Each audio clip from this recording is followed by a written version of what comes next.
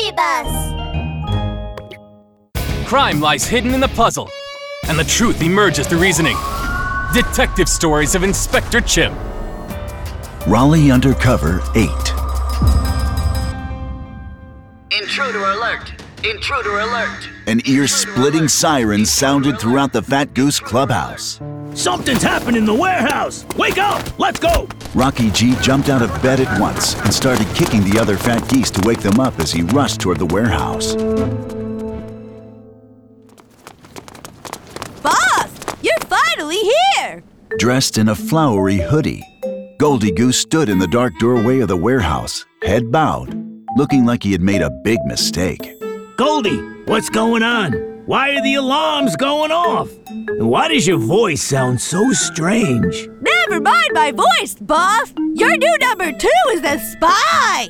He's not even a goose! He's a chicken! He tried to come in here and destroy our dancing grass!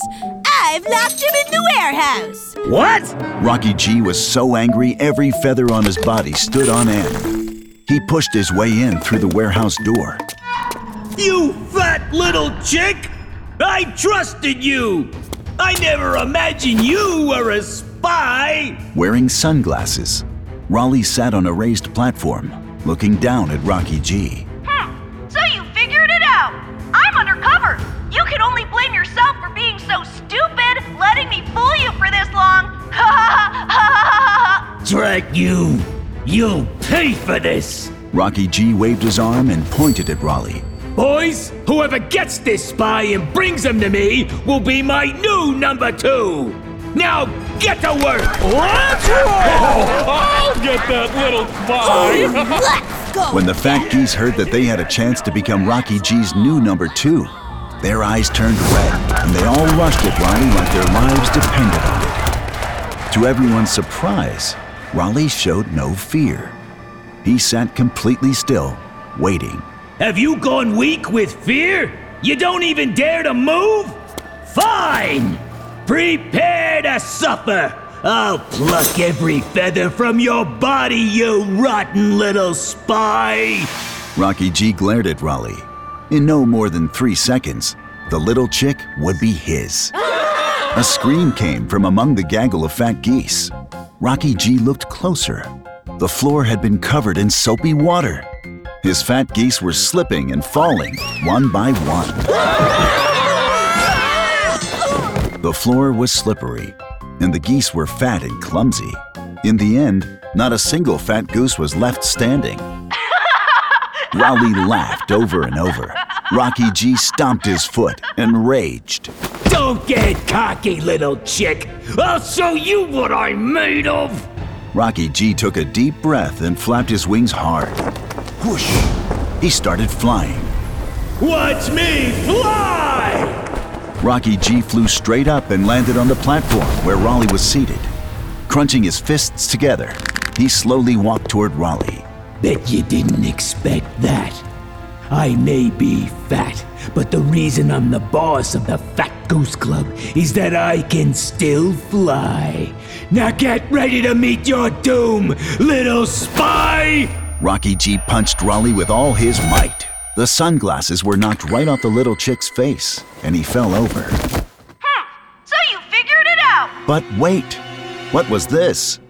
A mobile phone fell out of Rollie's jacket pocket. A recording was playing.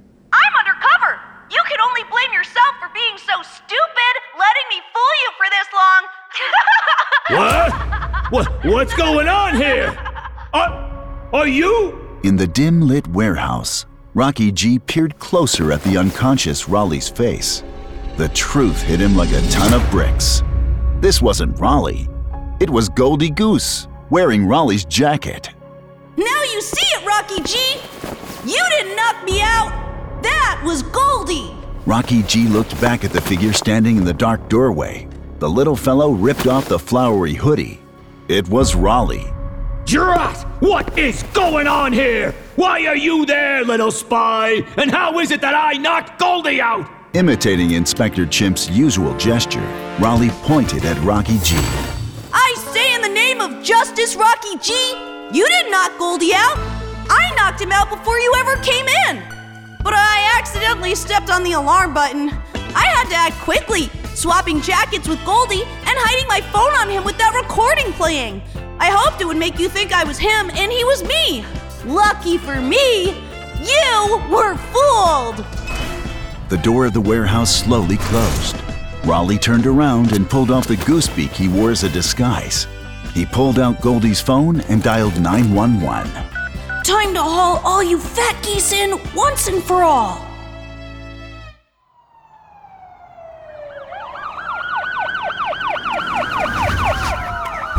Inspector Chimp soon arrived at the scene, and all the fat geese were taken to the police station.